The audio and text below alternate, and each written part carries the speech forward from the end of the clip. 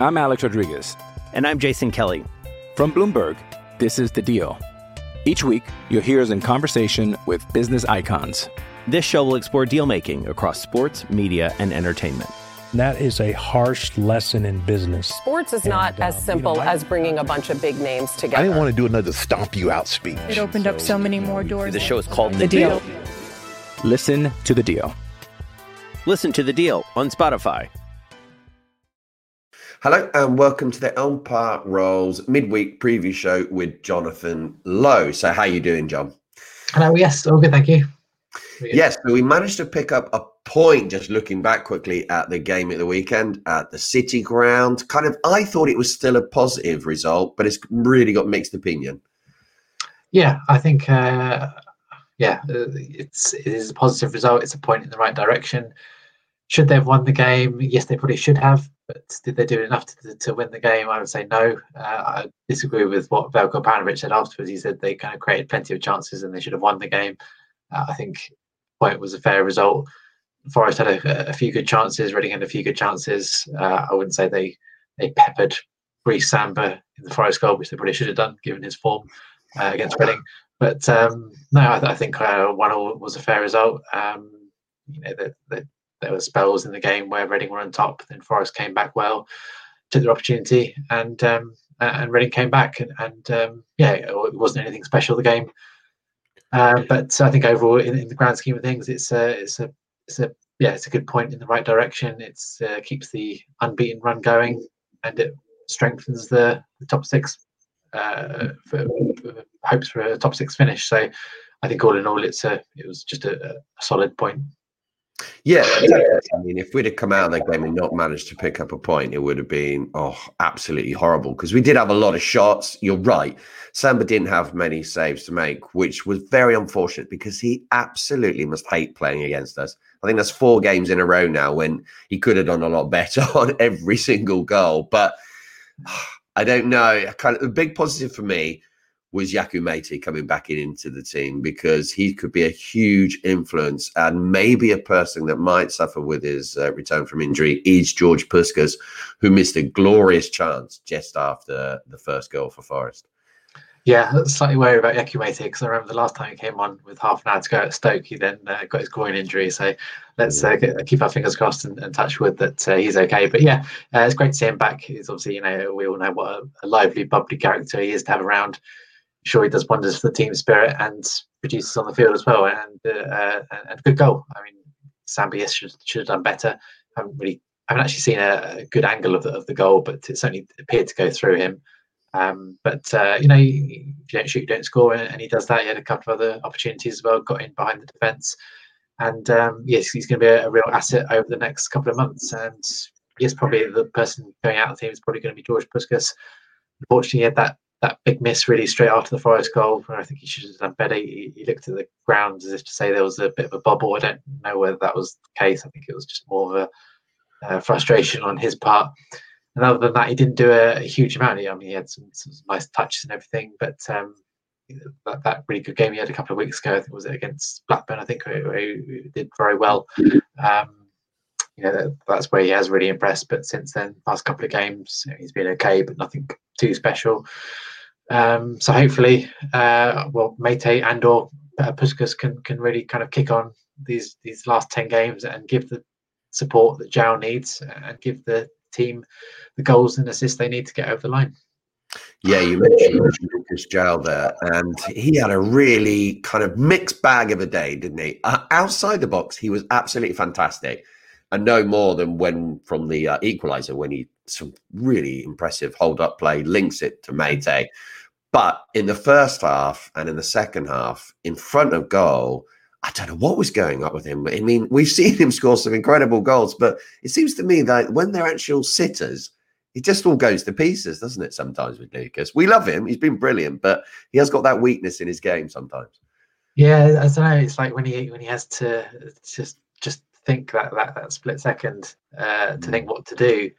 He struggles to get a clean connection or for whatever reason. And obviously we saw it in the first half with that corner kick routine with Elise and Tom McIntyre, and that would have been a lovely goal. I mean, all he had to do was kind of stroke the ball into the net, but somehow hit his standing foot in it and sort of trickled onto the post, and he ran into the post, and it was all a bit chaotic at the end. And they had a few moments in the second half as well. Obviously defenses are getting around him, and opponents are making sure he doesn't get much time on the ball.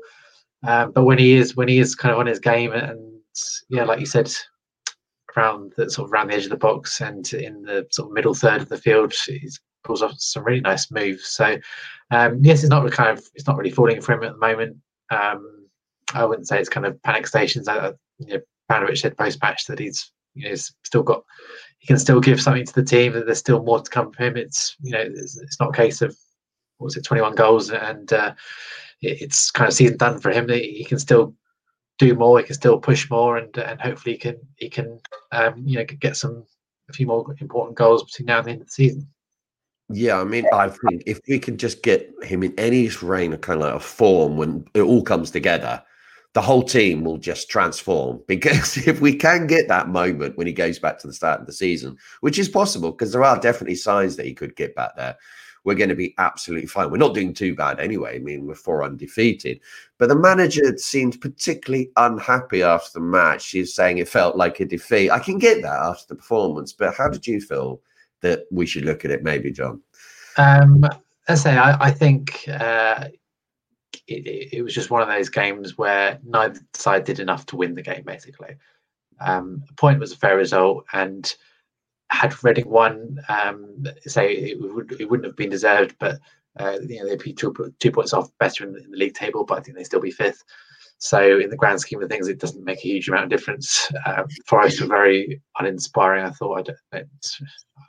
Obviously, Chris Hughton has got in there, had a bit of a slow start, but has kind of made them solid, hard to beat, all the cliches, and got them to safety, which is his number one aim. But there was a lot more to work with from a Reading perspective, I feel, compared with Nottingham Forest. And obviously, hopefully, the likes of Andy Renovator, Michael Morris, and Ovie Ejaria are back maybe on Wednesday night, if not on Saturday. Then Reading have got a few more strings to their bow. So I think, it's another step in the right direction without being too spectacular. Yeah, I agree with that. It's one of those points that you look back at the end of the season, it might be a vital one. You never know. Yeah. So we go to the Birmingham City on Wednesday night. Now, they are in a little bit of a flux right now. It looks like Aitor Karanka will be leaving. It seems almost certain that Lee Bowyer has already left Charlton Athletic and is being, let's just say I wouldn't be surprised to see him there. I don't think they'll be taking any bets at the bookies now, will they, Jonathan, on him becoming the new Birmingham City manager? Are you making an assumption that 2 and 2 equals 4 there? I am indeed, yeah. Yeah, I think as we were saying before this podcast, that had Karanka still stayed in the job, that would have benefited Reading. Even so, they're a very poor side, or they've been very poor large parts this season, although they did beat Reading, didn't they? So that's maybe some added motivation for Reading to get some revenge, because Birmingham have been very, very poor this season. So they're on a very poor run, and Reading should have enough to win the game. But we all saw with that Wycombe game a couple of weeks ago that anything can happen in this division, and if Reading are not on top of their own game, then they'll have some problems. And clearly now with looks like Lee Bowyer is going to be taking over, you wonder if they're going to have that new manager bounce, whether they're going to have just a change in luck in front of goal. You just don't know. So it'll be a difficult challenge for Reading, certainly. But they've still got some very strong players who can make an impact. Having made it back as well is obviously positive, and I imagine if they get the first goal, they certainly won't lose the game. If Birmingham get the first goal, then I imagine they'll probably just try and shut up shop, and it'll be a case of whether Reading can break Birmingham down or not. But yeah, I mean, Reading, in the grand scheme of things, should have enough to win that game.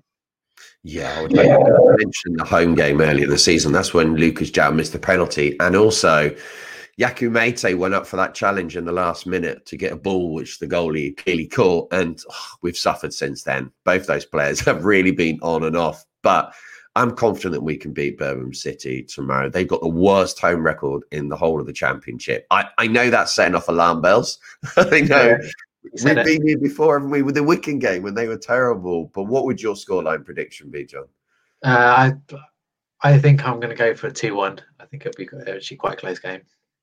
Yeah, I think it'll be a close one as well. I'm going to go for a 1-0 because we don't look like we're going to score many goals at the moment, apart from the Forest game. But overall, I think I'll take that. I'm going to say Lucas João to score. I love the man. So I want him to do well. So cheers. Thanks a lot, John. And now it's time for the opposition view with Alex. I've been joined now by Gab Sutton, EFL journalist and Birmingham City fan. Gab, how are you doing? I'm Alex Rodriguez. And I'm Jason Kelly. From Bloomberg, this is The Deal. Each week, you'll hear us in conversation with business icons. This show will explore deal-making across sports, media, and entertainment. That is a harsh lesson in business. Sports is not as simple as bringing a bunch of big names together. I didn't want to do another stomp you out speech. It opened up so many more doors. The show is called The Deal. Listen to The Deal. Listen to The Deal on Spotify. I'm very well, thanks, Alex. It's good to chat to you. It's a pleasure to have you on.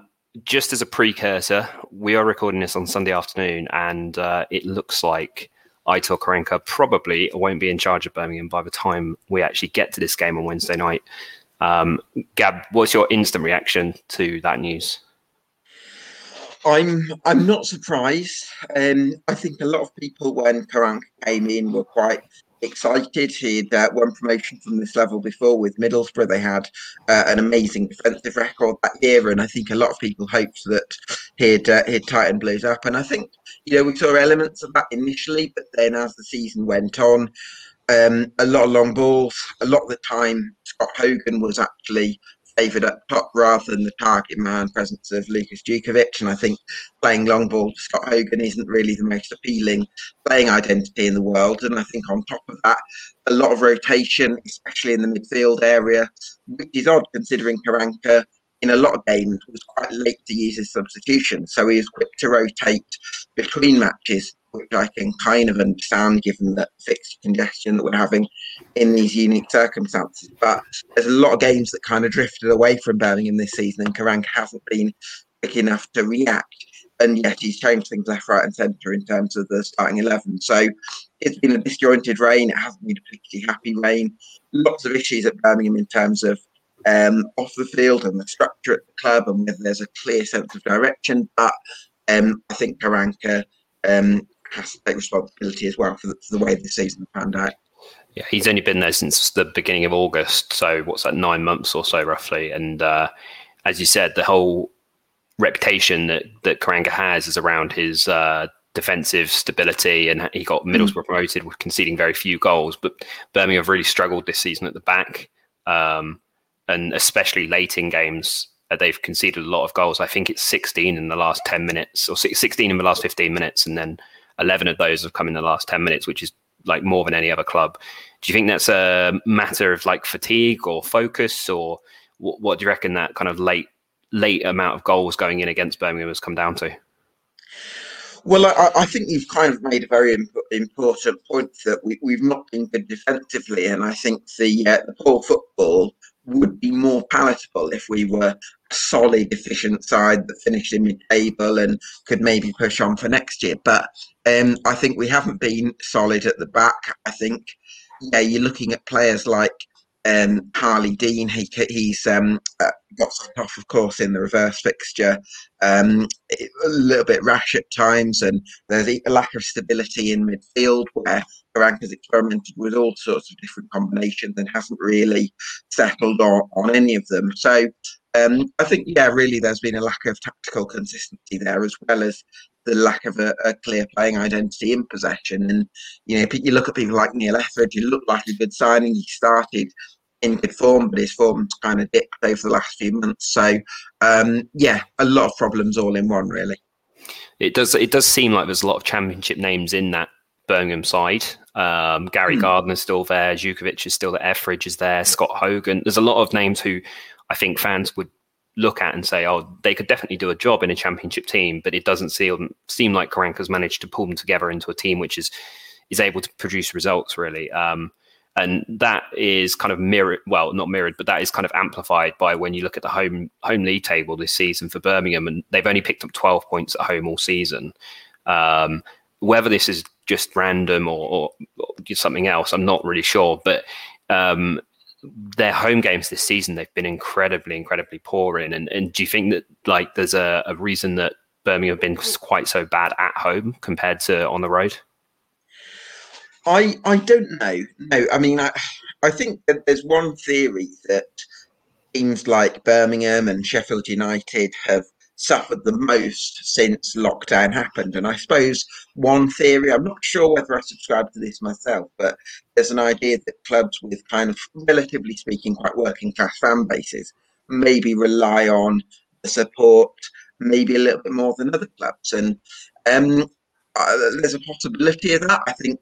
But then, of course, you've got to remember that 13-14 season when Birmingham didn't win a home game after the 1st of October. So you've kind of got to weigh that in as well. I think the squad there, as you mentioned, I think probably there's an argument to say it should be a little bit better than where we are. There's players like Ivan Sanchez who's shown some, glimpses of technical ability. Jeremy Bayer had a good season last year. Karanka's used him as more of an inverted left-sided player. Lilovic is supposed to be quite skillful. Maxim Colin is a right back. So it's there's flashes of potential in that squad, but they've just not really gelled as a unit. So I do think that a lot of the blame for this season got to lie at Karanka's door, really. And then obviously with Karanka now potentially leaving, Birmingham have got 10 games left to kind of save themselves this season. If you were to pick a manager who's available right now to come in and try and keep Birmingham safe, I mean, at the moment, I think they're in 21st place, so just outside that relegation zone. And Rotherham obviously have got a lot of games left to play. I think they've got 4 games in hand on Birmingham now. Which manager who's available would you like to come in and kind of see replace Karanka if he is to depart tomorrow? Well, I'm a massive fan of Ryan Lowe at Plymouth Argyle. I think whichever championship club gets him will get a very good manager. He's kind of someone who likes an expansive 3-1-4-2 setup, and I like the idea of kind of playing 2 up top. And that's one possibility that I would be quite open to. But at the same time, probably not something the board are going to take. They're probably going to want someone with a bit of championship experience. I think Neil Harris would be quite an obvious pick. He's second favourite for the Portsmouth job at the moment, and I like Harris as well. He did a good job, I think, at Millwall. A bit more direct, but I think with a bit more of a high press, a bit more aggression than maybe Karanka's teams go. So I'd be open to Harris, but as an outside chat, possibly Ryan Lowe. I think I think Harris is the kind of obvious choice when I looking from an outsider's perspective, given his style of football that he played with Millwall and then even Cardiff to an extent. Very direct football, and I think it would probably suit the players you have in the squad still, especially as you said earlier, you've got Jukovic, who's a main target man. He's only actually scored 2 goals this season. I think that it's probably going to surprise a number of our listeners that he's only scored twice this season, because he's often the name you associate straight away with Birmingham City, especially for goals. But Birmingham really struggled as well going forwards. I know we said they struggled at the back, but I guess this is a kind of one of the problems you've got when you're sitting in 21st. You can be both bad at the back and also going forwards. And your top scorer is Scott Hogan this season. He's got 6. But then outside that, there's a lack of goals all over the squad, really, with only 2 of the players getting to 3 goals and one of them being a centre-back in Harley Dean. Do you think it's a lack of chance creation from the style of play that Karanka's played this season, or do you think it's just that the players you've got just aren't really taking chances? Yeah, I think that's a big issue that you mentioned. I think away to Barnsley in the game we played just before the 3-0 loss at Bristol City, it wasn't like there weren't many chances for either side. But again, the two chances I think Blues had were for Harley Dean's headers. And Harley Dean, he's very aggressive, but I think he's 5'11" or 6 foot or something like that. So it's not like a Jake Cooper type situation where you can really rely on someone to be that aerial reference went from set pieces and long throws, because he's not a tall player. So I think that would be a worry, relying on someone like Carly Dean as one of your higher scoring players. So bit of a concern there, I think. I would imagine that if we did appoint someone like Harris, he would probably move us towards maybe a 4-4-2 with Djukovic. He had at Millwall, he had 4-4-2. Steve Morrison, who's the target man there, and Lee Gregory. And I feel like Djukovic could form a similar type of partnership with Scott Hogan and be that sort of target man, and then use Sanchez and Bayer sort of maybe wide in a 4-4-2, and then have a couple of ball winners in midfield, perhaps. That would be the thinking, I think, that Harris would go with. And I suppose that makes a bit of sense, is because if you're going in a relegation battle, confidence is low, so sometimes the more simple way of playing can work better. So it's important that we get this next appointment right. Yeah, and I mean, as you say, kind of simple is almost best, right? And going back to basics and trying that 4-4-2 with big man. I say little man. I'm not sure Scott Hogan's really classed as little man, but you've got that potential partnership there with two strikers who could do a job up front and keep you guys up. Obviously, it's not the first time that Birmingham have kind of been threatened with relegation. I'm talking a few years back here, but looking at that 13-14 season, Birmingham obviously went into the final day with a particularly big task on their hand away at Bolton, find themselves 2-0 down with 20 minutes to go and managing to keep themselves up. Do you think that it might come down to the final day this season, or do you reckon that Blues might pull themselves safe before then? Well, the other possibility is that we're already relegated before the final day. I tried to keep it on the positive side there for you. But... Cheers, Alex. I appreciate that. Listen, I think it is going to be touch and go between ourselves and Rotherham. I feel like Sheffield Wednesday will go down. Speaking to Wednesday, they seem very pessimistic about their chances. They lost to Norwich earlier today, of course. So I think it's kind of between ourselves and Rotherham, and whether a Coventry or a Derby could plummet enough. I'm not so sure. I suppose we're only 3 points behind Coventry, so you can't rule out that possibility. But I would imagine it's going to be touch and go between ourselves and Rotherham between now and the end of the season. So yeah, that looks like the likelihood. I feel like we've got a better squad in terms of technical ability than Rotherham, but I feel like with the Millers, there's so much heart in them, and you sort of know what you're going to get in every game. And I think that's probably the difference between ourselves and them, where there's just that inconsistency about Blues. We've had a couple of times this season where we've put together back-to-back wins and things have started to look better, and then Karanka changed things up, and all of a sudden it feels like you're back to square one.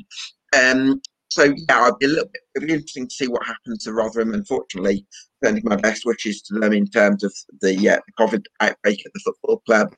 I hope from a human perspective they recover well from that, and it'll be interesting to see how that influences their form between now and the end of the season. But I think it'll be touch and go between ourselves and Rotherham.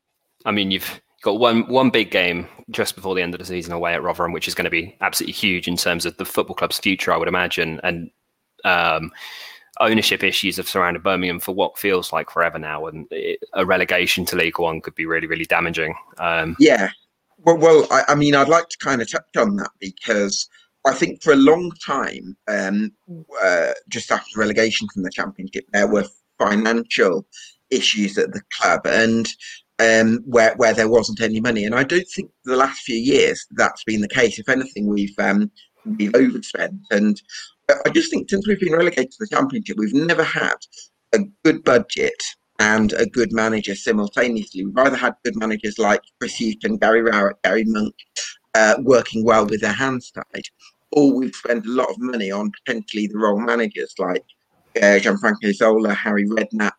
You probably put Karanka in that category as well, Steve Cottrell. So that's been the issue for Blues. We've now got a fair amount of spending power, but I do think that there's a lack of footballing brain there for the club. There's Randon Wren, who's the current chairman. He's not really got much of a football mind, and I suppose with yourselves, you've got is it Nigel Howe, who's sort of runs the operations. Yeah, he's been kind of sidestepped into less of a everyday role now. I can't remember the guy's name who's taken over as the director of football, but Howe is still kind of involved as a less a light, I would say, at the moment. Yeah, he's certainly been involved for the last 15 years. Yeah, and he's clearly a respected figure at Reading, and I don't think Blues have that, and I think that's part of the problem. So, the money's been there. We've been able to bring in some decent players, but I look at Luton, where they've freshened up their recruitment department by bringing in Jay Sossack from Blades Analytic. I'd love Blues to do something like that, but I just don't think there's the intelligence and the know-how and a boardroom level to be able to put the right structures in place, and that's the thing that worries me most, really.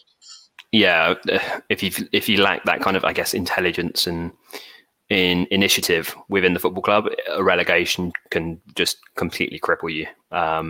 Money or no money, you only have to look at a team like Sunderland, who've been in League One now for 3-4 seasons. It's coming up to, gone through multiple managers, different ownerships, and yeah, it's not a straightforward task to recover out of League One if you do go down. And I think a lot of Reading fans have obviously been worried about that over the last few years. Thankfully, this season, a bit of a reversal for us. Thankfully, looking towards the game on Wednesday. Well, before we look at the game on Wednesday, I guess if we look back to the game in December, that was one of Birmingham's few wins this season. I think you've got 8 in total. And probably one of Reading's weaker, now I look back, one of Reading's weaker results, 2-1 against Birmingham at home. Jan Terrell got 2 goals in the first half. And from memory, I don't think we defended either goal particularly well. One goal I seem to remember Jan Terrell had a goal which kind of jumped over Morrison's leg or McIntyre's leg. And Jan Terrell found himself very, very free in the box. Before Birmingham ended up down to 10 men, and Lucas João missed a penalty, which is almost customary this season, unfortunately, with Lucas João. It's the only thing he's got wrong, to be fair, Alex. Yeah, I can't knock him too much. If he's going to miss penalties, but he's going to score 20 goals a season anyway, then it's not a bad thing, really, is it? So, I mean, obviously, you'll be hoping for another Blues victory on Wednesday, but realistically, what kind of score prediction should we put you down for, Gab, for Wednesday? It depends. I mean, I think if Blues get a new manager in, but if Blues appoint Neil Harris, at point in the next few days, and he's in the dugout by Wednesday, and he whips the team into shape, drills a bit of passion into the side with the way he talks and stuff like that. I mean, we don't know that it's going to be Neil. This is just theoretical. But if the new manager who does come in rejuvenates the team, then I think there's a possibility that Blues can compete with Reading, because we've seen yourselves slip up at Wycombe a few weeks ago, just before the good run you've been on at the moment. I mean, obviously helped you a lot having the likes of Yedem and Richard back, which is a bit of a factor. But if pushed, I'd probably say 2-1 to Reading. But I just hope that if there is a change in the dugout, there is a reaction from Blues. And I think if there's a good performance, then maybe we can take a bit of encouragement from that. I would take a 2-1 to Reading on Wednesday. That would be ideal. As long as Reading can pick up 3 points, again, at this point of the season, I'm not too worried about performances by now. It's just picking up enough points that we make the playoffs.